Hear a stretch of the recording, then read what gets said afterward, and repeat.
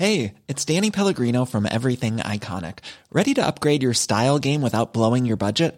Check out Quince. They've got all the good stuff, shirts and polos, activewear, and fine leather goods, all at 50 to 80% less than other high-end brands. And the best part? They're all about safe, ethical, and responsible manufacturing. Get that luxury vibe without the luxury price tag. Hit up quince.com/upgrade for free shipping and 365-day returns on your next order. That's quince.com/upgrade. 本当？見えないでしょ？どこにいるのかな？見えないよ。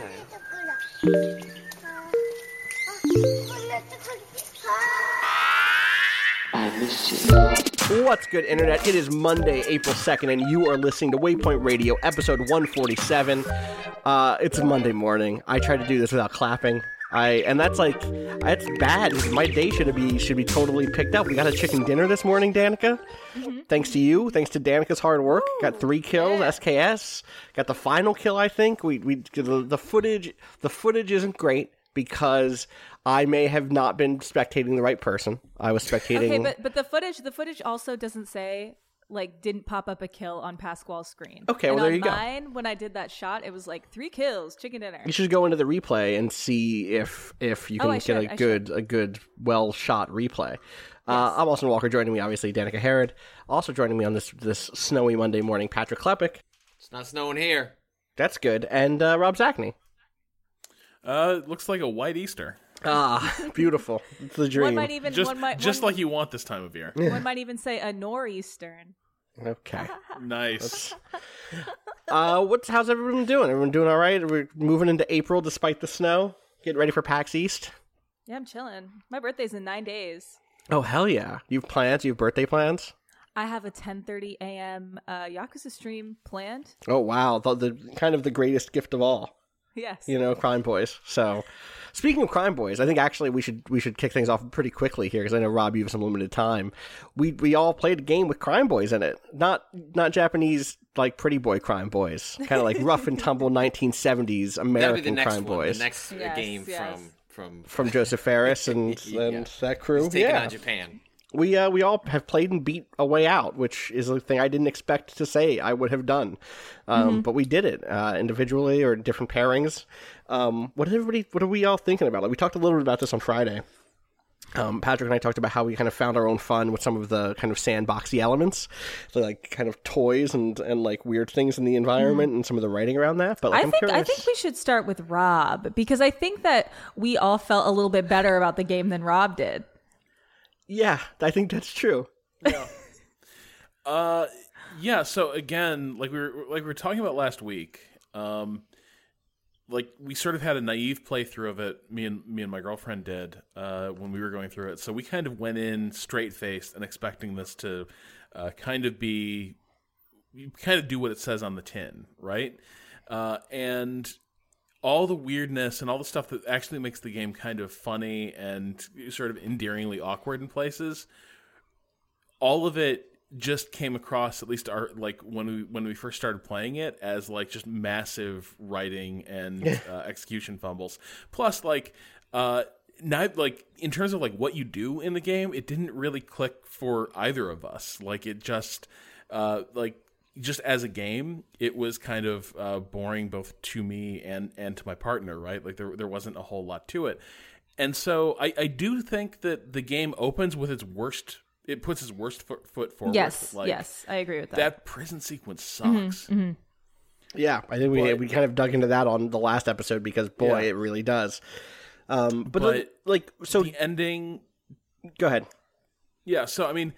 One of the things is the game does get better, and that it builds toward this really emotional ending. And I think this is a thing that a lot of people, if you read Kotaku's coverage of it, like the game needs to be considered in light of its ending, which is very affecting in some ways, or trite and manipulative.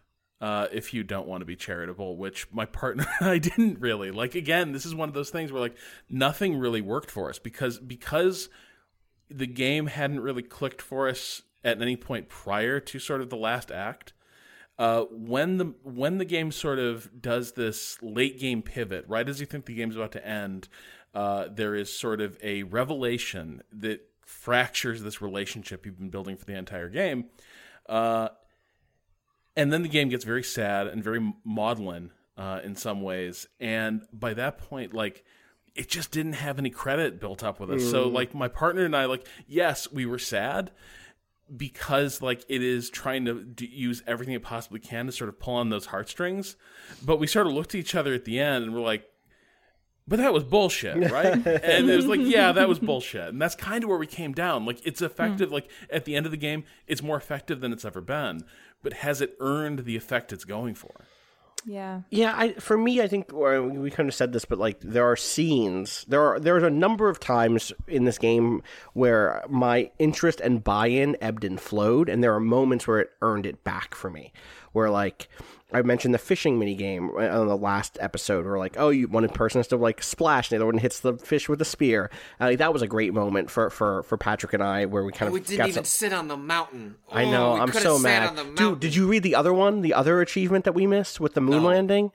Fuck, dude, we missed a big one. Because I fucked that up, huh? Yeah, well, no, it's just we weren't patient enough. If we had stayed... I turned the TV... Oh, if we sat down again, just sat down again for 30 seconds, it would have worked. And there's like a lot of little, so there's lots of little like secret interactive things, not even secret interactive things, but things that if you interact with them in interesting ways, you'll get little achievements or weird side things. One of them is that you watch the moon landing happening, or the moon landing happening. I don't know if it's like, I guess it's all timed out, yeah.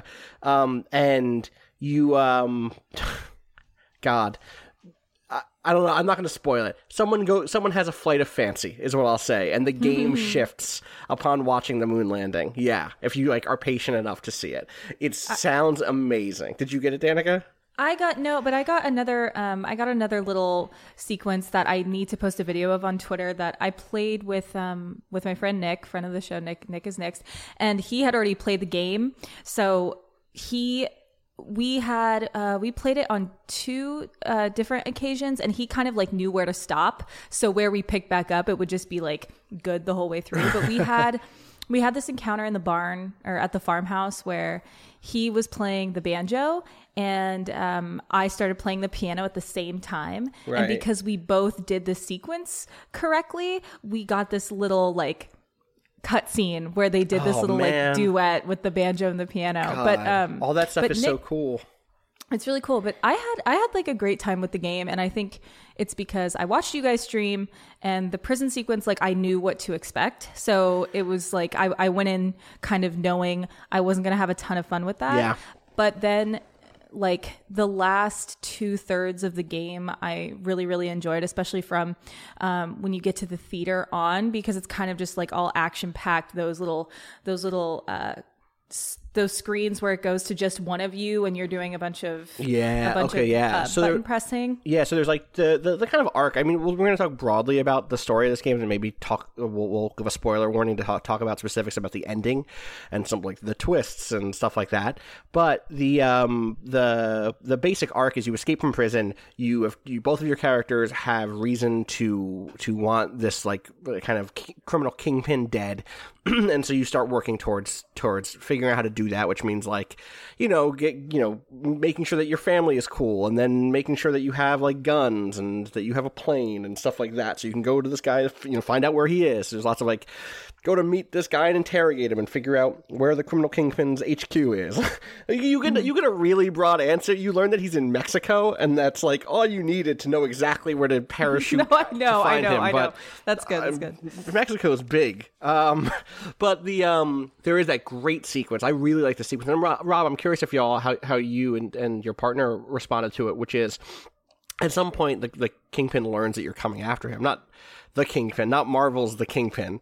This non-name, no, he has a name. This Harvey Keitel looking, also his name is Harvey, criminal Kingpin, sends a hitman after you, and you end up having this like this experience in a theater where you're going through all like the backstage, being chased by a hitman, and the whole game is presented to you. Pretty much the whole game is presented to you in split screen, where one player is on one side, one player is on the other side. Even in multiplayer, even in online multiplayer, you're always seeing what your other player, what your companion is doing.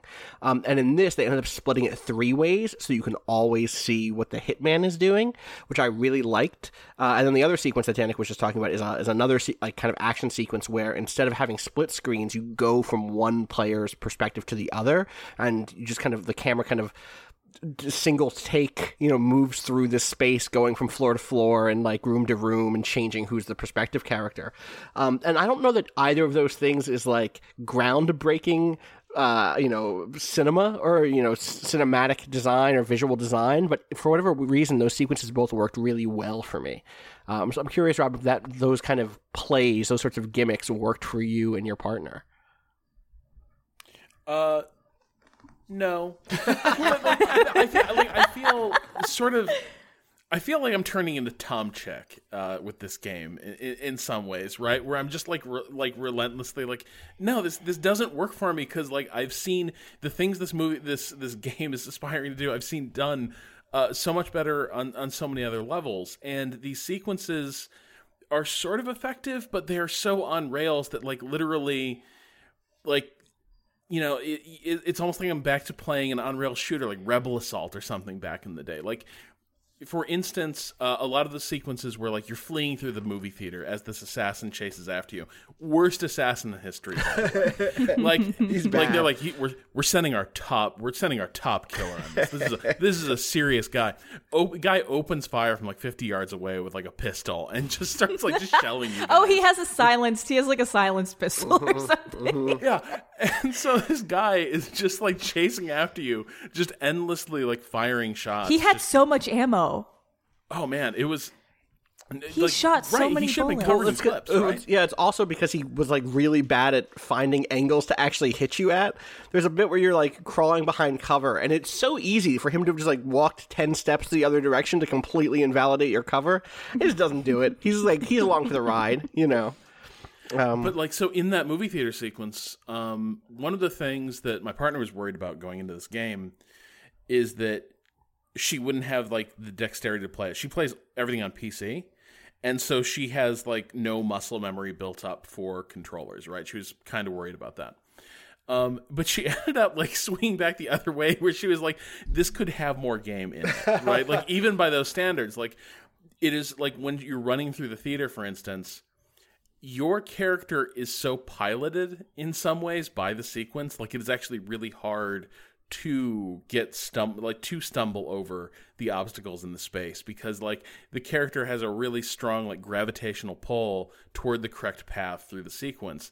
And so it's kind of a nifty sequence, but it is so thoroughly guided that it ended up losing a lot of that suspense, in part again because like the least effective hitman in history is not a scary villain after a few minutes. Like, yep, he's still shooting. Oh, he's really beating his head against that door that we moved the cabinet in that was of. His foot. He's beating his foot, not his head.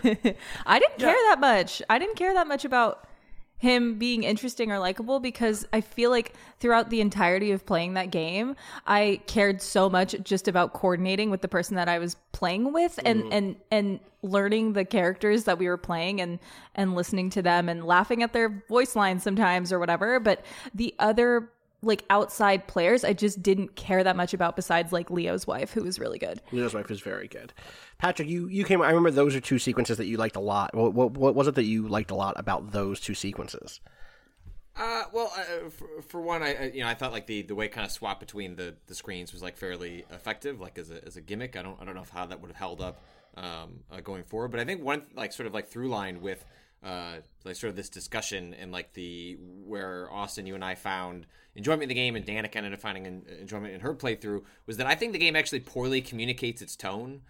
And we found a tone and then like stuck with it, and then that became our interpretation of the game, more due to the work we were doing than the game was doing itself. And so you have games that like do large unexpected but workable tonal shifts like the Wolfenstein series, like it's a series that is all over the map in terms of like comedy and drama and all sorts of different sequences that end up working in a way that are impressive, because most games either stick to one tone and that's it, or they do tone switch that it doesn't work at all. And like it's like I found it so like A Way Out is so bizarre because it doesn't communicate. Like, what does this want to be, a comedy? Like, does it want to be funny? Like, is some of the humor an accident? Like, it's bizarre, it's and baffling. especially up front, it doesn't communicate what it's going to be. Like, if like in the beginning it's like these are two like bumbling buffoons, and they're gonna be just like kind of like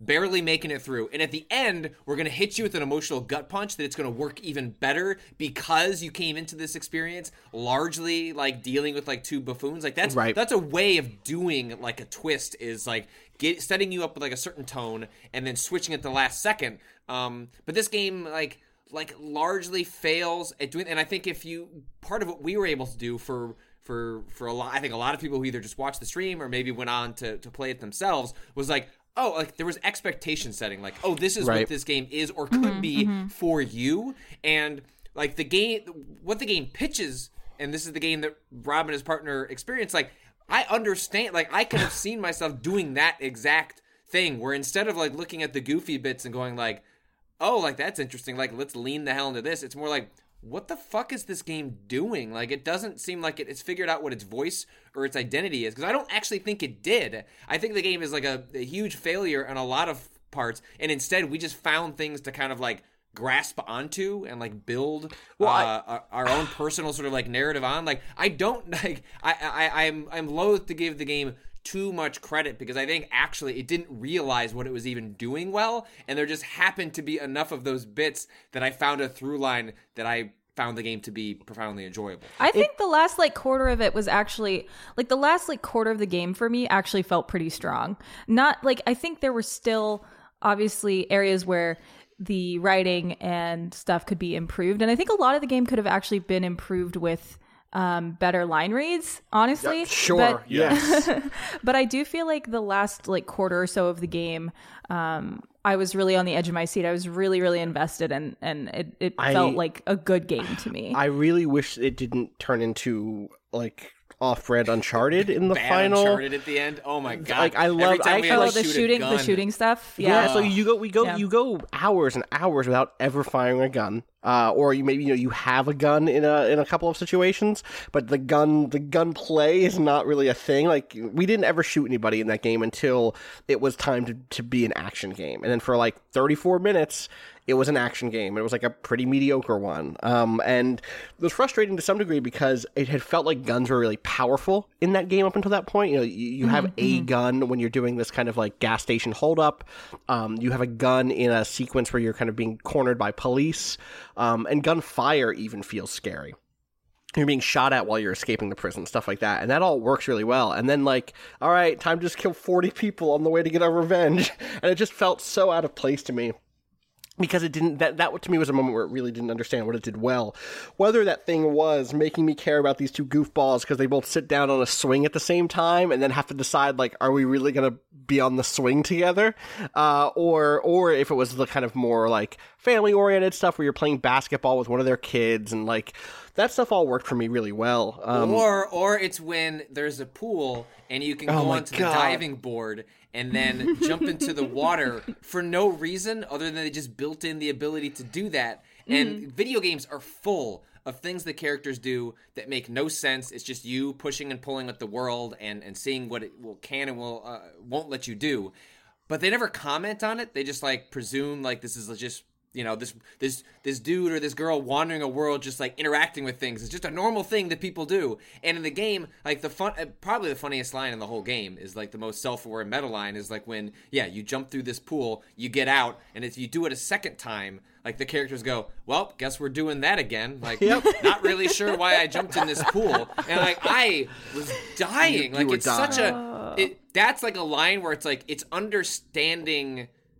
That's like that. I wanted a full game that was like playing in that. It didn't all need to be metatextual, meta commentary, but like that was like that line, like I wanted the game to like more like focus in on those moments, and you can build something like there is an emotional core to this game that like worked. I just think sometimes like we were building on top of something, and with the game wasn't giving us enough tools, and I think sometimes we were doing more of the work for the game because we ended up sort of role playing in a way that the game didn't necessarily justify, but we were kind of like adding our own fiction on top of the fiction that was there. It was giving us blocks, and we were putting them into different configurations, and often ones that the game was not ready to support. So, like, we should talk about the ending. I'm going to just say right now, I'm going to say the next 5 to 10 minutes. There's going to be a spoiler zone for A Way Out.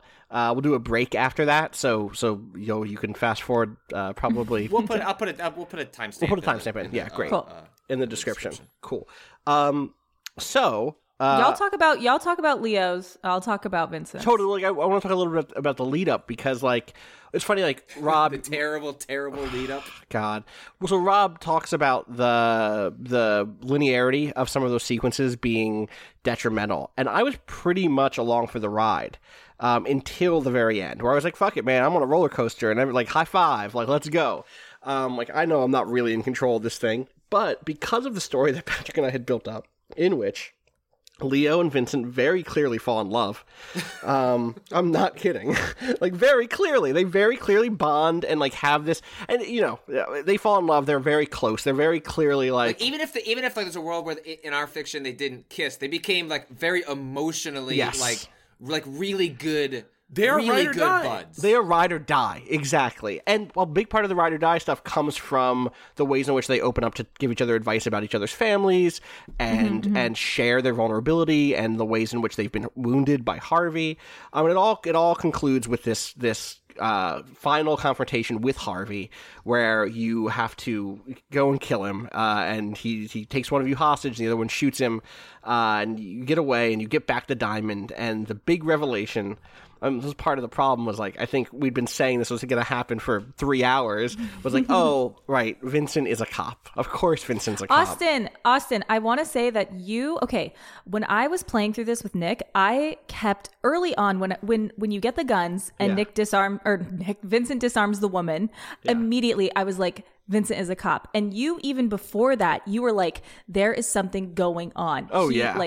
And you and me were like I noticed that while you were streaming. We were know very who a fucking cop is. You know what I'm saying? We know when there's a cop in the building. Yes. And like that revelation was like nothing. He was like, yeah, okay, he's a cop. That was one of the 3 things that could have happened here. And then it turns into, and then it tries to do something. I felt like the inverse of the Brothers ending. I'm not going to spoil Brothers, but if you played Brothers, think about what the ending of Brothers is like. And here, what it does is it says, okay, you two have been working together the whole time. Now you're going to fight each other. And it turns into like a chase sequence and then like a weird arena shooter. It's like you're on one side of this warehouse, I'm on the other side, hiding behind cover, shooting at each other. And all Patrick and I wanted to do was like, how do we subvert this? Like, how long did you walk around that arena trying to find a way out? Rob, we started picking off each other with one bullet at a time, hoping that there was a world where like we could get the health to like either we would leave it to chance, to like whatever the game interpreted as the last bullet, and we'll just take it out of our hands, or like try and find some other like mysterious third ending, which the game should have had. Like, if you were going to do that, even if it wanted to narratively set up, these two are opposed to one another, again, this is me, like, not wanting to give the game too, like, I can still like the game and also be like, yo, like, let's, like, be real about what this game actually accomplished and how much, like, players put onto it through, like, their own role-play and interaction, because the game didn't serve, an option for the choice that, even take away our, like, our gay fantasy with this game. Gay reality, thank you. Gay reality, let's be real. Sorry, I apologize. There should have been a third option where, like, these two find some other way. Right. Fuck it, man. You know what? We're gonna both go to jail. Like, you know what? There isn't a good way out for us, but we're gonna go back in. You had to you had to shoot me in the boat. Like, fuck you. Like, I was having a really hard time watching you guys be so like hesitant to go in, because when I played as Vincent, and even though I was like, okay, he's bad, like like ACAB, like he gotta go. I was still going full in. Like Nick and I were like fucking battling it out until the very, very, very end. Like, and the thing for me was very much like the thing that was kind of tricky about the cat and mouse stuff was like I needed. If it was reversed somehow, if Vincent as like a character is such a fuck up, right? Is like so, like all he has that he's actually worked on that's become good is his relationship with Leo. He at the time of the ending, he has not like fixed his relationship with his wife. He does not really have a relationship with anybody in the police that you actually see in any meaningful way outside of the woman he calls. Like, oh yeah, even though I'm just an accountant, I can get you a plane real quick. Also, the fucking police were cool with you just like going to a different country and killing a crime lord and taking back. Like that was I know. They really wanted that diamond. They really wanted that diamond. Really the Black Orlov needed to come home. Yeah. And so for me, it was weird. It's like I could imagine being Leo's player and being like, I gotta kill this guy. But I could as Vincent, I'm never gonna be like, I have to kill Leo. Like I couldn't. Like it doesn't. He's so clearly the one in the right here, despite being the career criminal. So then, yeah, I still went in. I like. That's the whole point of it, right? Is like the game builds you up to really kind of like this relationship and be into this dynamic that they have, and then you have to tear it apart. But I don't as Vincent. I think Vincent could have gone to the ledge of like, I'm gonna follow through. I mean, his brother died, right? Like, so like I get that like he would maybe turn him in, but I could like in our version of this goddamn story, like he still has a change of heart at the end. Like I reject the narrative the game proposes. Right, it goes against everything I had instilled in it up to that point. Quick thing, first of all. I love that like his motivation for seeing this through is like, my brother died. Like his brother like was also a cop and was like the undercover agent that they lost on Vincent's operation. Okay, yeah, why not? But I'm right there. Like when the game sort of returns you to gun mode and turns you against each other, my partner looked at me and she's like, "So we're gonna point break this thing, right?" Just like point the gun toward this guy and go like, that was the plan. We spent a long time trying to figure out how we're going to do that because like it's not really convincing that at this point, these two characters, particularly Vincent, are going to turn that hard and be like, well, I guess it's pistols at dawn then.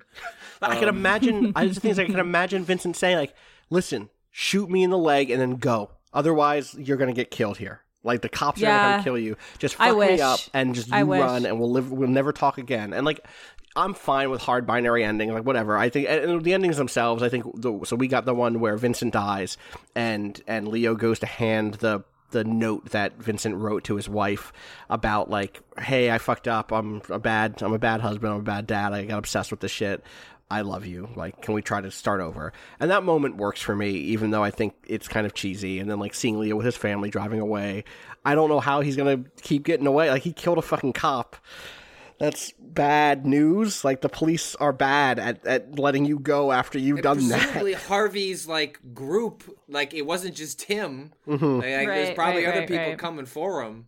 But whatever. I choose to look past those things, because if you start like examining the plot holes of this game, then it's the whole cards start falling apart. So I just choose to accept the logic and focus on. And like I thought that like emotional like diversion worked. I think it could have worked better had the game found more efficient ways to earn it, as opposed to like, here's a game that we're going to give you lots of choices. And we're gonna give you one at the end, but like the thing up to that is not your like. It just didn't like thematically work with what the game was doing mechanically in a way that I found satisfying. Give me like the let's get in the car and get out of here, Leo. Like, you know what? Fuck the cops. Go off into the sunset. Fuck our families. Or give me the Butch Cassidy and the Sundance Kid ending of like, we're gonna get back in this plane and try to take off, and the cops just blow us the fuck out of the sky, like with my true love.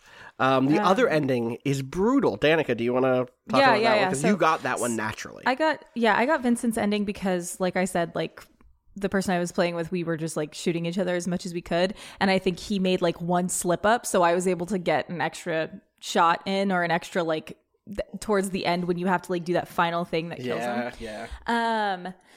And Vincent's ending, it's not as good as Leo's. Obviously, Leo is the protagonist, but Vincent's ending, you kill Leo, and then you go to the trailer park where his wife and kid are, and you go in and you like give her the news, and it's just silent. Like you can't hear their conversation, and you just see her start like beating Vincent's chest and like pushing him, and like she's so upset and so sad, and I was bawling my eyes out. Like I was so embarrassed because I just the moment that I picked up that gun and like you have that slow pan where you're aiming, I just started crying. I was like, oh man, this is like really fucked up. And then Vincent goes back to his wife and they work their shit out. They do, and like instead of handing her the letter, it was like I love you, he hands her the like I'm resigning from the FBI or whatever it is I'm part of. Yep. Oh, I guess that's the thing. They were the feds, right? That wasn't like local police. So I guess maybe the feds could swing some sort of extradition, or I'm going to go to Mexico and kill this drug lord.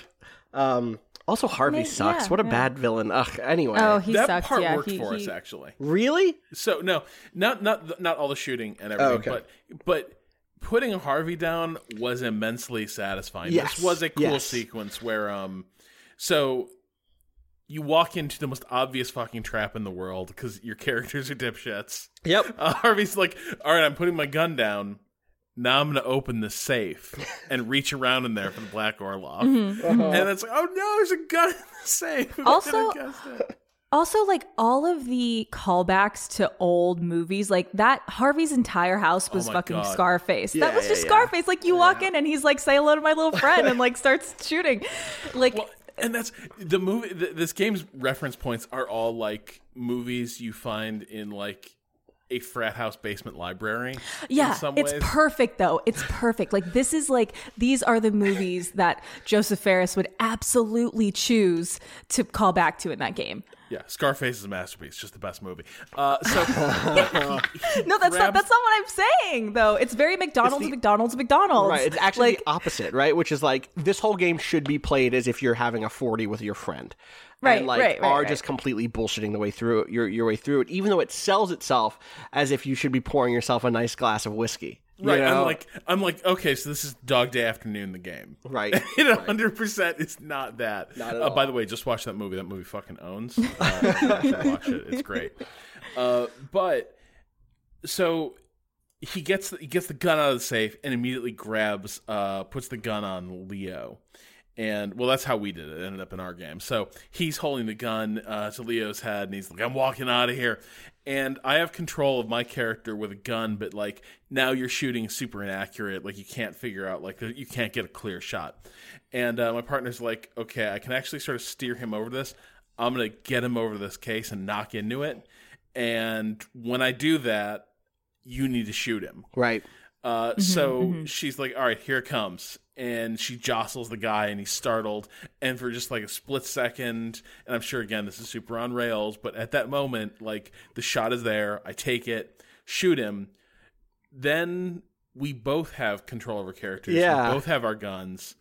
And we just wailed on Harvey. Like it I was shot him in the just... dick. You Oh, did. 100%. We just like opened him from stem to stern.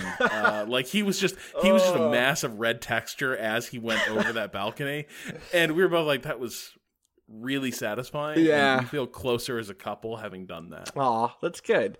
Imagine a version of this game that was just those moments, like, and knew that that's what the game was, and it was like a couple of like you say criminals. You're like maybe you're like co-hitmen who are going into places to get people. That'd be really good. I would actually really enjoy that. So actually, this is where I think this game actually could have been a really good Dog Day Afternoon game, because so this Dog Day Afternoon is about basically the worst bank robbery ever, like the most fuck up, like hapless bank robbery in history. And the opening of the movie is these clowns basically like the bank tellers are trying to help them get through this without like fucking up and getting caught and getting everyone killed. They're like, okay, well, you probably don't want to start a fire to trigger the smoke alarms. And they're like, right, don't want to do that. And then they start the fire and trigger the smoke alarms. I actually would love the version of this game, and the gas station sequence almost gets there, where you and your partner can like take these scenarios and spin them off in weird directions, right? Like, I thought you were watching the guy with the phone or something like that. And I just wish there were more sequences like that where there was enough, like, there were enough possibilities in the sequence that, like, you could end up having, like, expressing your version of your incompetent criminal mastermind in cool ways. And I really wish there were more moments like that in the game.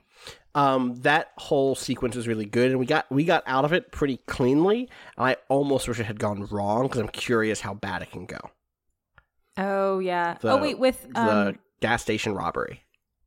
Oh right. Because we got out without pulling a trigger. We got out without we got out, and the last thing that we saw was a cop crash his car randomly into a truck for no fucking reason. Yep, so. I'm curious, is there a version of that becomes a standoff? Is there a version of that where you're like, oh shit, the cops are here, we gotta figure out another way out? It's probably short in the same way that, like, anytime anything goes wrong in that game, it's like a very short, oh, this person just died, it immediately restarts, you know? New sequence. And doesn't even restart from the beginning usually. It's just like, all right, well, you died, fix this last thing that you did that you messed up on. Yeah. All right. We should take a quick break, and when we're back, we'll talk some more about some video games. Ryan Reynolds here from Mint Mobile. With the price of just about everything going up during inflation, we thought we'd bring our prices down. So to help us, we brought in a reverse auctioneer, which is apparently a thing. Mint Mobile Unlimited Premium Wireless. How to get 30, 30, bit to get 30, bit to get 20, 20, 20, bit to get 20, 20, bit to get 15, 15, 15, 15, just $15 a month? Sold! Give it a try at mintmobile.com/switch. $45 up front for 3 months plus taxes and fees. Promo rate for new customers for limited time. Unlimited more than 40 gigabytes per month. Slows full terms at mintmobile.com.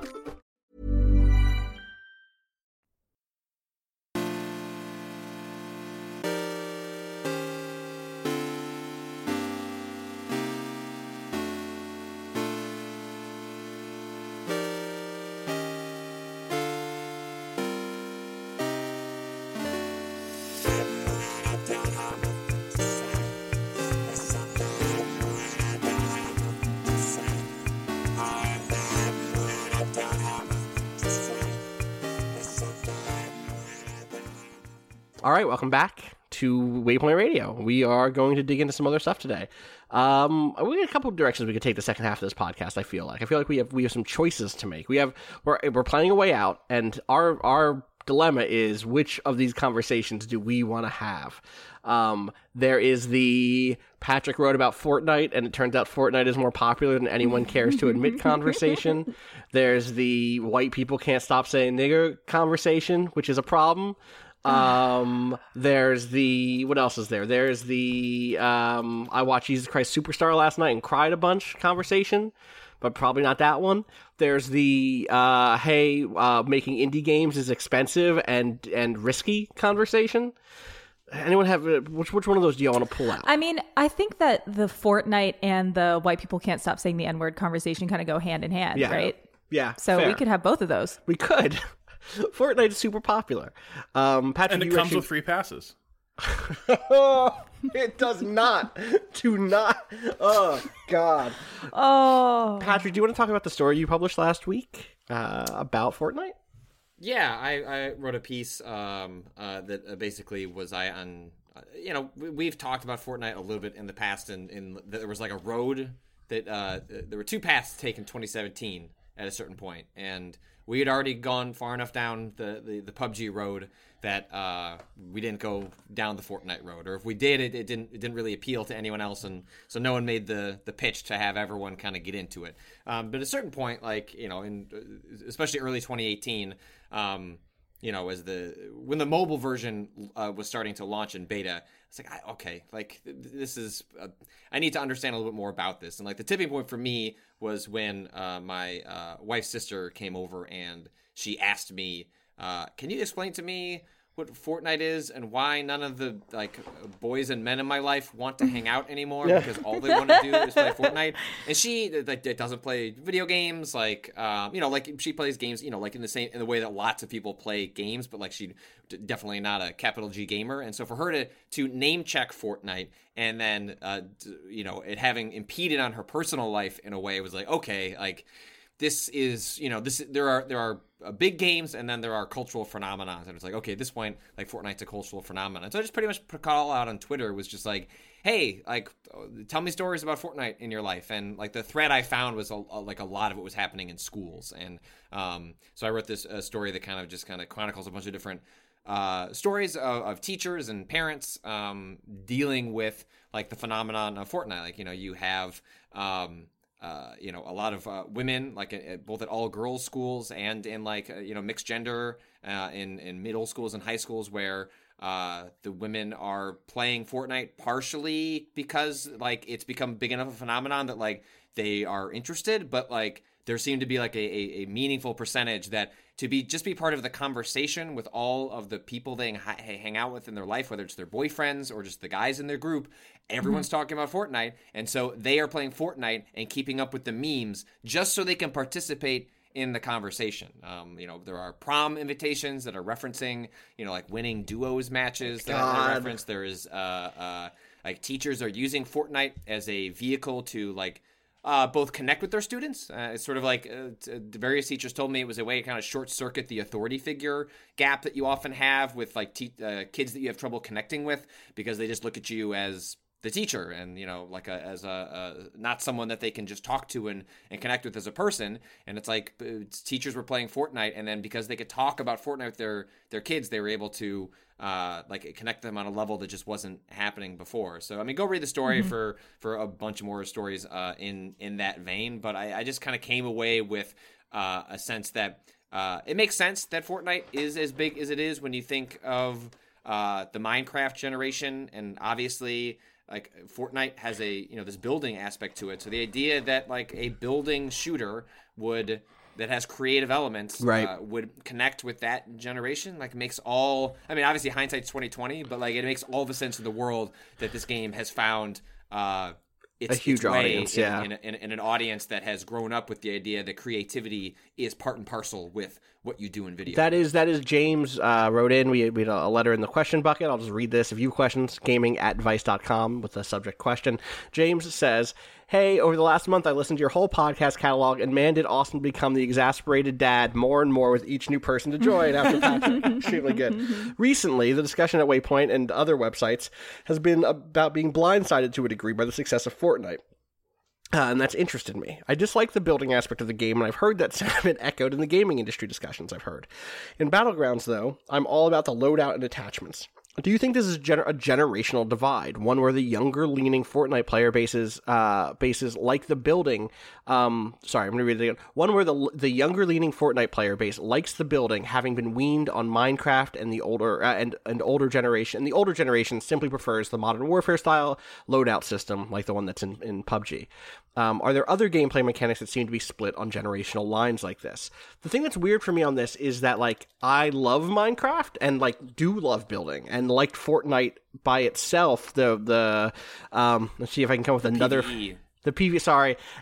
Someone finally called me out on this, that every time we do this, I come up with a new fake Fortnite name for what the other mode is. Have y'all picked up on that? No. All right. So the actual name for Fortnite, the single player version of it, the non battle royale version. Also, I actually just say battle royale by mistake. That one's just me saying battle royale. But the PvE version is called, and now I've actually forgotten it. Now I'm like just gonna own myself. It's not Save the Night. Now I've completely forgotten the name. Whatever. Every time I just come up with some new bullshit to say. Save the World. Save the World is the name of the main Fortnite mode. But sometimes I say Save the Night. Sometimes I say Survive the Plague. Sometimes I say it's the Survive the Storm. So today I'm gonna say. Are you doing that on purpose or just pulling it out of your ass? The first time I wasn't, and then I immediately was like, oh, that's a good. Why bit. don't we? Hey, can you just say The World Is Mine, because that's a really good Miku song. Yeah, The World Is Mine. Yeah. There we go. Fortnite, World Is Mine. Do you want me to just... I just want to say really fast that because that piece did so well, my boss messaged me and was like, yeah, one of the other heads of social was like, hey, what's a Fortnite? Oh my God. There's good. Hi, Jack. The thing is, like, I loved Save the World. I really played it a lot with my friends the first week it came out, and then like bit by bit, I was just distracted by other stuff, and then was like, oh, I wonder how that's going. And like by then, they had launched Battle Royale, and that was just like, fuck, like, so frustrated by it. Not because of the building stuff, but because I liked the building stuff in another mode where it actually felt creative to build, where it actually felt like, oh, I'm building my base, and oh, look at this cool tower. Like, we were going to build together. We're going to build this whole big cool looking 4-level structure or whatever. And in the Battle Royale mode, like, that's not what building looks like. Like, you can do that stuff, but the pros, the people who do good, the people who win when I play Fortnite Battle Royale are all building the same sort of 4 walls plus a staircase to hide under structure. So they kind of duplicate going upwards. I'm sure there are names for these structures. Like, I just haven't been watching enough stuff to know the kind of jargon yet. And that stuff doesn't appeal to me largely not because of I don't like building, but because I'm not good at that sort of speedy building stuff.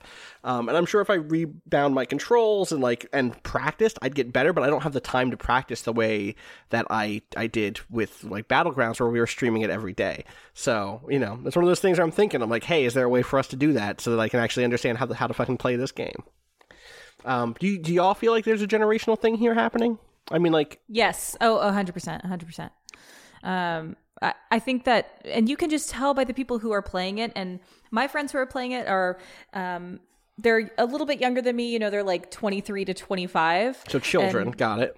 Yeah, they really, really, really love the game. They love building. Anytime they're like, hey, play with us, I'm like, I'm not going to build. And they're like, we'll do it. We like it. Just come on.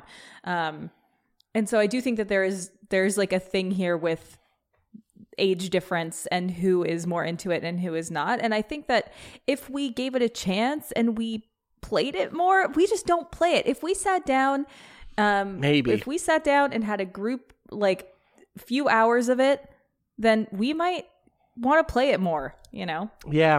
I don't like how it shoots. I don't like, noises, Austin noise, just exasperated dad so noises. Here's the other thing that I think does make it a generational thing. It's free to play. It's on PC, it's on console, it's now on mobile. It runs on crappy computers. It runs on crappy computers, unlike Battlegrounds, which Super did not for a long time and still does not. Still does. Like even now when it's like far better optimized, like you're not going to be able to like take like a $300 a Chromebook's not going to run anything, but like people are like playing these on like crappy MacBooks and stuff like that, and that's just never going to be what PUBG is. And I think the free part is an incredibly, like, I think there's a lot of reasons that Fortnite became what it is. Like, some of it's luck, some of it's circumstance, some of it's Minecraft generation. But like also the free part is a huge, enormous component of it. Like, because like the ease of accessibility for like all sorts of people across all sorts of devices like is like a huge part of it. Like if that game was $20, like it would probably still be popular, but it wouldn't be what it is. Mm-hmm. Right. The then again, Minecraft costs money, so who knows? Yeah, true. The attached conversation here is that Fortnite streamer Ninja, who so recently got to play with Drake, his love of hip hop has already come around on him and bit him in his fucking ass because he was attempting to rap along to a Logic song, which honestly, first mistake. Second mistake, he said nigga where Logic didn't say it. I don't know if y'all know, Logic is half black. That's it's a very common thing that Logic likes to remind you of. And from one half black eye to another, shout outs to Logic. There's nothing but love, except I don't really like his music. And Ninja just dropped nigga in there. Like, he just dropped it in. Like, he didn't... It didn't exist. It didn't exist. It didn't exist. Those lines, so he wasn't even being faithful to the rhyme. No, I think he rhymed it with indica. I think. No, it was like when rappers throw in just like a word to like an ad lib to fit in, fit in to make a line sound more cohesive. Like that's what he was doing. And also want to be clear, he just kind of like, when I say slurring here, I don't mean using slurs. He was just slurring through the verse in general. Like he was just like and a word now, and like that's like he didn't have any sort of words, and that's the one he reached for. And so that blew up, and that the conversation around that became about like, well, it's in the song. It's like, when it's not in the song, yeah, but the rappers use it, and it's like, all right, this fucking sucks. This conversation's exhausting. But the thing is he wasn't having that conversation. No, he had an apology. He had a, I think so. I read that apology. He tweeted out what he said was, while I'm confident that most of this is a misunderstanding, I recognize that it's my responsibility to never let there be this kind of a misunderstanding. More than anything, I hate that any of my friends, fans, or viewers might feel disrespected. It's my job, and hopefully I'm usually good at it, to make everyone feel welcome, valued, and safe to be themselves. So I apologize to anyone who might feel hurt, because I never want that. It's my stream, and it's all on me to make that right. And he continued. How come these apologies never just say, I am sorry for saying X? Right, and like, I am sorry for doing this, and instead it's, I am sorry if you had your feelings I'm hurt. sorry that I'm confident this was mostly that most of this is a misunderstanding. It's a bad way to part? start. Right. There's no part of it is, I understand what happened. And the one of the other things that kind of boiled up around this was like, oh, Ninja has had some shit in his past also. And that is stuff that kind of got wiped before he kind of blew up. Like, he did a lot of the same sort of like bad faux Chinese accents that Dr. Disrespect did, right. just like before he blew up in this way. But he also seems to have, and I will say to his credit, like, since his Halo days, he does seem to have improved just as a person, and the way that he acts a lot, but he still uses language like saying triggered when he shouldn't be, and things like that. I mean, he said that during the Drake stream. So he still has a long way to go, and needs to keep working on that. Like, I do think that it's good that he immediately came forward with an apology, but the apology needed work. Well, and that apology is this, like, for me, the thing is, like, if you're going to say, I think that this was mostly a misunderstanding, what you're doing is enabling your fan base to be like, this was mostly a misunderstanding. This is, y'all don't understand. Not saying, like, I used a word I shouldn't have used, and that reflects the fact that I use it privately, and that I shouldn't use it privately, and that's something I'm going to work on, is a thing that, like, you have to address, and you should be really straight up about that. Because the thing that this reveals is, like, when the cameras aren't on, this is the thing he does, right? Yeah. Like, it's so frustrating, and part of the reason it's so frustrating is because even in a case like this, where it is so much less, he was just using a filler word. It does reveal something about private behavior. And then it's frustrating that when we can't even address those issues directly, it's frustrating enough when we can't address those issues directly. But the other thing that happened this weekend, from CSGO commentator Sadicist. Right, Sadicist, which is a great, good name already, ready to go. Yep. Off to a good start. Who got very drunk on a birthday stream, and he pointed. Other people have been pointing to his drunkenness as a reason for what happened instead of any sort of deeper People reasons. love to do that. People love to do that. They truly do. Just straight up said, like, I'm at 50%. This isn't even my very best. Wait till I go 100%. You fucking nigger. And it's like, yo. Okay, that line is very meant to be the word nigger there with a hard. He actually goes like nigger. He's a hard R on that shit, and it is like very much about, here is a word that I can drop in to insult you.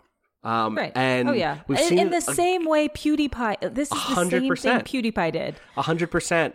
And so much of the response from other people who were either on that stream or who were around him was like, he shouldn't have gotten that drunk. He should have taken better care of himself. You never want to get that wild. But that's another problem. That is a separate problem from this one. Yes. And on top of that, like, this is a guy who was also, said that someone should kill themselves in a very, in a very visual and graphic way, on the same stream. And like, it's one of those things where if people aren't going to confront these parts of their community, these parts of the community are going to stay there. He has come out and issued an apology since then, via Facebook. And like, as always, there are things to be done there. I'm not going to read his whole apology again. If you go to his Twitter or his Facebook, you can find it. Because it's a pretty lengthy thing. and he at least does say like there are no excuses. Racism is inexcusable and bad. And he's I'm not racist. Did he say that? I didn't read the apology. He kind of more says like, he's like, I'm an open and honest person, and I often state my opinion no matter what. I didn't have any bad intentions, etc. It's just racism is disgusting. He's not going to attend an upcoming pro league event. Good. He shouldn't. He's going to like take a step back, basically. That's good. Which is good, but like it's one of those things where I don't know how. Rob, you're much closer to this community than I am, but like, how does esports start to reckon with this shit? Because like we've talked a lot about how streaming needs to reckon with it, but how does esports need to reckon with this? I mean, the problem is, esports is too broad, right there, because like every game is its own separate culture, and so like League of Legends, for instance, really aggressively moved to expunge this stuff from the community as best they could. So Riot really tried to enforce some standards on their own personalities, and since they own the broadcasts, they were able to really be effective with that. They gave people, media training to start with, and then I assume other various sorts of HR-related training in the intervening years. They moved, I think, to basically make sure that the League of Legends Reddit reflected what they wanted to. Counter-Strike is a Valve property, which basically means it enjoys sort of a benign neglect in some ways, less benign in others. And that community has been defined sort of by the start as a very, un-PC culture type place where the voices and leading authorities are overwhelmingly white men with a history of saying borderline stuff at best, sometimes outright discriminatory or racist or sexist stuff at worst. And those figures are still there and are still widely respected and widely regarded within that community. And if you like, and the community's kind of rallied around figures like that and has made it very clear that this is a place where PC values will not hold sway, and any effort to change it is sort of an attack on the community identity. So I'm not surprised that something like this happens, because Counter-Strike, like a lot of spaces, and I think this makes Counter-Strike a lot more like the general core gaming audience, in general. Counter-Strike remains a place where a lot of very obliviously privileged young white men feel like they should not be held account for their actions, and believe that as long as they are not actively attacking women physically or putting on a hood at a Klan rally, they are not really racist. They are not really misogynist. It's just words. It's just jokes on the internet. I'm not surprised that something like this would happen there, and it is troubling the degree to which, like, the sort of work that's been done in more progressive spaces to understand why language like this is unacceptable, why you are not entitled to use it, why you do not say these things to people. Those lessons, that instruction has not even made it into that discourse at all in a lot of ways. So yeah, I mean, how does esports handle it? The problem is there's always there's a line of whataboutism that I think stops reform in cases like this. Well, if you're going to punish Sadicist, then how come so and so is still hosting streams? Like, why did Thorin get a pass on some of the things he said in the past? Why does Richard Lewis get a pass despite him having had some really unprofessional interactions with other personalities in the space? And I actually think the answer is maybe that nobody should have gotten those passes. Those passes were wrongly issued, or there are differences in degree and intent that need to be considered. But at this point, the reaction in CSGO in general feels like nobody say anything for a minute until things die down, and then go back to normal, right? Issue your apology, sit out an event or two, and then eventually be back in everyone's good graces because, hey, you're part of the community, you're a face of the community, and everyone sort of aspires to be you. Yeah, I think that's a pretty big thing. There was a really great thread going around on Twitter about how the fighting game community dealt with this to some degree. Not that the fighting game community does not have its own problems still, especially around misogyny, especially around, access and safety for women players and spectators and all of that. But like, it is a much more diverse grouping of players, and there have been moments of reckoning inside of that community, largely driven by the people who very literally helped to make it grow as a broadcast medium. People who were in charge of streams like put into place certain sorts of requirements, and those requirements helped to enact a sort of soft reform in terms of what player behavior was like. And that's in spite of the FGC's long-running kind of desire to remain loose and hard and like be a place where there is shit talking. I'll add the link to that thread also in the show notes. All right. I know, just really quick, I know Rob has to go. He has a hard out, but I just want to say this is something that I've been like open about since I got on the internet, but like growing up in Petaluma, which is like kind of a bubble back in the day in high school and whatever else, large chunk of my friends were people of color, and the music that I grew up on was like R&B and hip hop. If you can't tell, like the only music I ever talk about is hip hop. And there was a time like back in the day where if I was rapping a song, like I would just rap every single word in the song. It didn't fucking matter. And it really took me getting onto Twitter and surrounding myself with smart, progressive people and like getting outside of my bubble to learn that like the way that I had grown up was sheltered in certain ways, and like it's my responsibility to like always look back at those times and like continue to hold myself accountable. Like even when I say shit like, you know what it is, you know what I mean? Right. I constantly want to be like thinking about the shit that I'm saying, looking back and being like, okay, why am I saying this stuff? Like, AAV doesn't have like shouldn't have a place in my vocabulary. And I think it's super, super important that these people who are public figures especially are just constantly evaluating the way that they talk, the way that the white people that they're surrounded with talk, and holding themselves accountable. Because if not, you kind of just like stick in this bubble, and especially if you have a large audience that doesn't say shit to you, like you just sit there thinking that it's okay or not caring that it's okay. Right. So it's a problem. It's a problem. It is.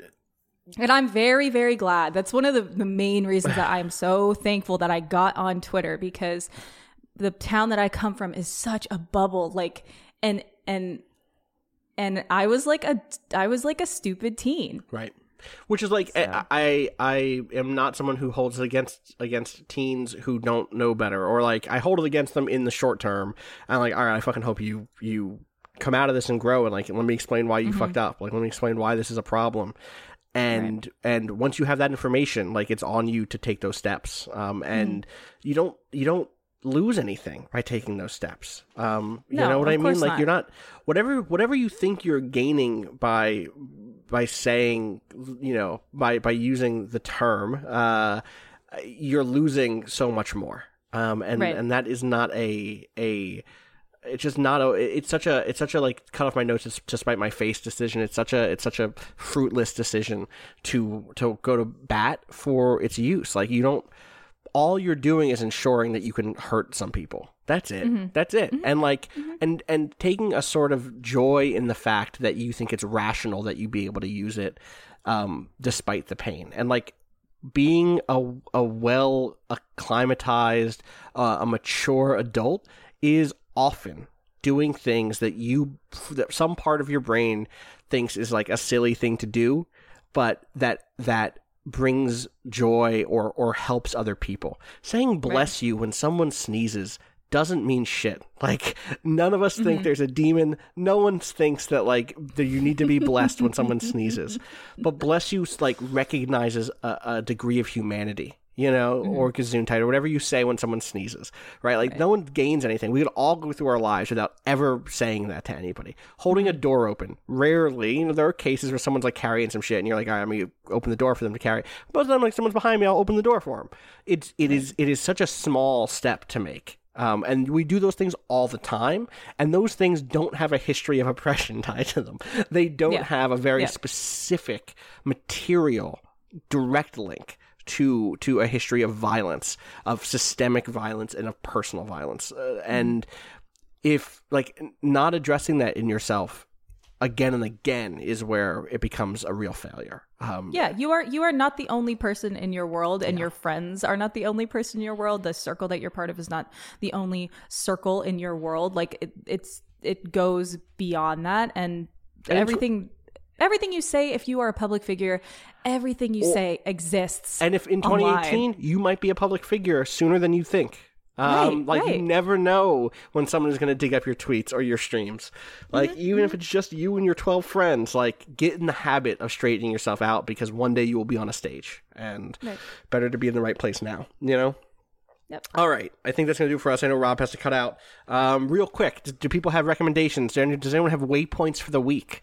The one that I'm going to quickly do is Minute, a game that comes out later this week. It's a very cute little kind of adventure game in which you have a minute to explore kind of a 2D black and white world and solve puzzles. Each time your life lasts only a minute, but there's kind of like long-term progression you can make. Danielle's working on a review. It's really cool. Any other waypoints for the week? I think this is like kind of obvious, but because I played so much of it over the weekend, I'm going to recommend Ni no Kuni 2. Sure. Everyone's talking about it, but it's as someone who loved the first one, it's incredible. So, Rob, been getting into watching Counterpart on Starz. Oh, interesting. Which is J.K. Simmons, parallel universe sci-fi. It's very like transdimensional Tinker Tailor Soldier Spy. That's a hell of a pitch. That sounds like your shit. Like, it's basically that, stylistically and everything. So yeah, it's cool. Check it out. Awesome. I'm trying to find this movie that I watched over the weekend. I can't find it. Was it a horror movie? What was it? I don't know. I can't find it. I'm trying to see. Skybound. No, I wish it was Skybound. I don't know. I'll have to do it on Friday. All right. Find it. Sit on it. Come back around on Friday. As we do it for us, I'm Austin Walker. Follow me on Twitter at Austin_Walker. Patrick, where can people find you? Find me at Patrick Kolbeck. Rob Zachney. At Rob Zachney. Danica. Danica Herod. There it is. Follow Waypoint, twitter.com/Waypoint, facebook.com/WaypointVice. And we'll be back on Wednesday for, we're going to do an article read of, Rob had a really great article on MLB The Show. And then after that, we're probably not going to have a Friday show. And instead, we will be at PAX. So if you're going to be at PAX East, make sure to come out. We're going to be at the Bumblebee Theater on Saturday, 2:30. So it'll be the whole crew. Come watch us. It'll be great. Thank you as always to Bowen for letting us use the track Miss You off the EP Pale Machine. Find out more about that. Waypoint.zone/BOEN. Does anyone want to wish us well since Danielle isn't here? Be good and be good at it. Peace. Heated. Nice work. Oh my God. Yes.